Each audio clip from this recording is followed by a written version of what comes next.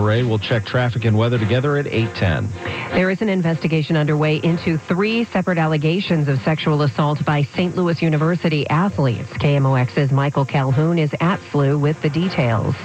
3 women say they were sexually assaulted. 2 of them are St. Louis University students. This happened early Sunday, reportedly on an on-campus apartment.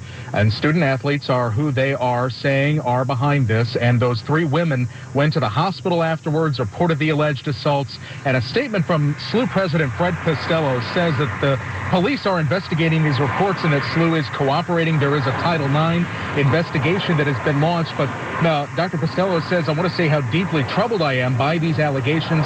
SLU seeks to foster a safe and supportive atmosphere where students, faculty, clinicians, and staff can flourish in an inclusive environment that is free from harassment and harm. Sexual assault, misconduct, and harassment of any kind have no place at our university.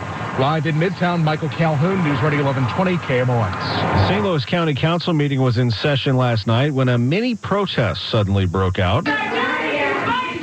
Dozens of activists who'd been complaining about their treatment at the hands of police Saturday night at the Galleria suddenly got up and chanted nonstop for 5 full minutes before filing out of the chambers. Prior to that, State Representative Stacey Newman made a request to the council. We are formally asking you for a formal investigation into the incident at the St. Louis Galleria on Saturday, September 23rd.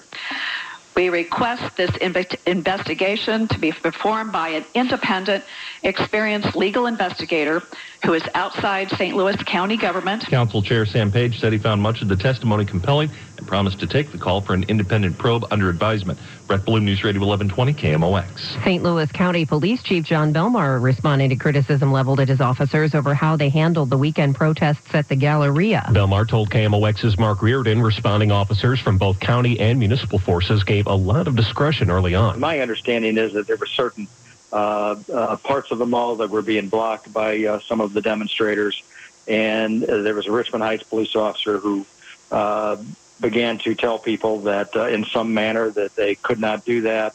He was put in a position where his safety was jeopardized. Belmar says the officers did their jobs, quote, as good as they could have. As for accusations that this was a police riot, he says just because someone says something doesn't make it true. Alex Degman, News Radio 1120 KMOX. Meanwhile, the kettling of protesters is under review at City Hall. A St.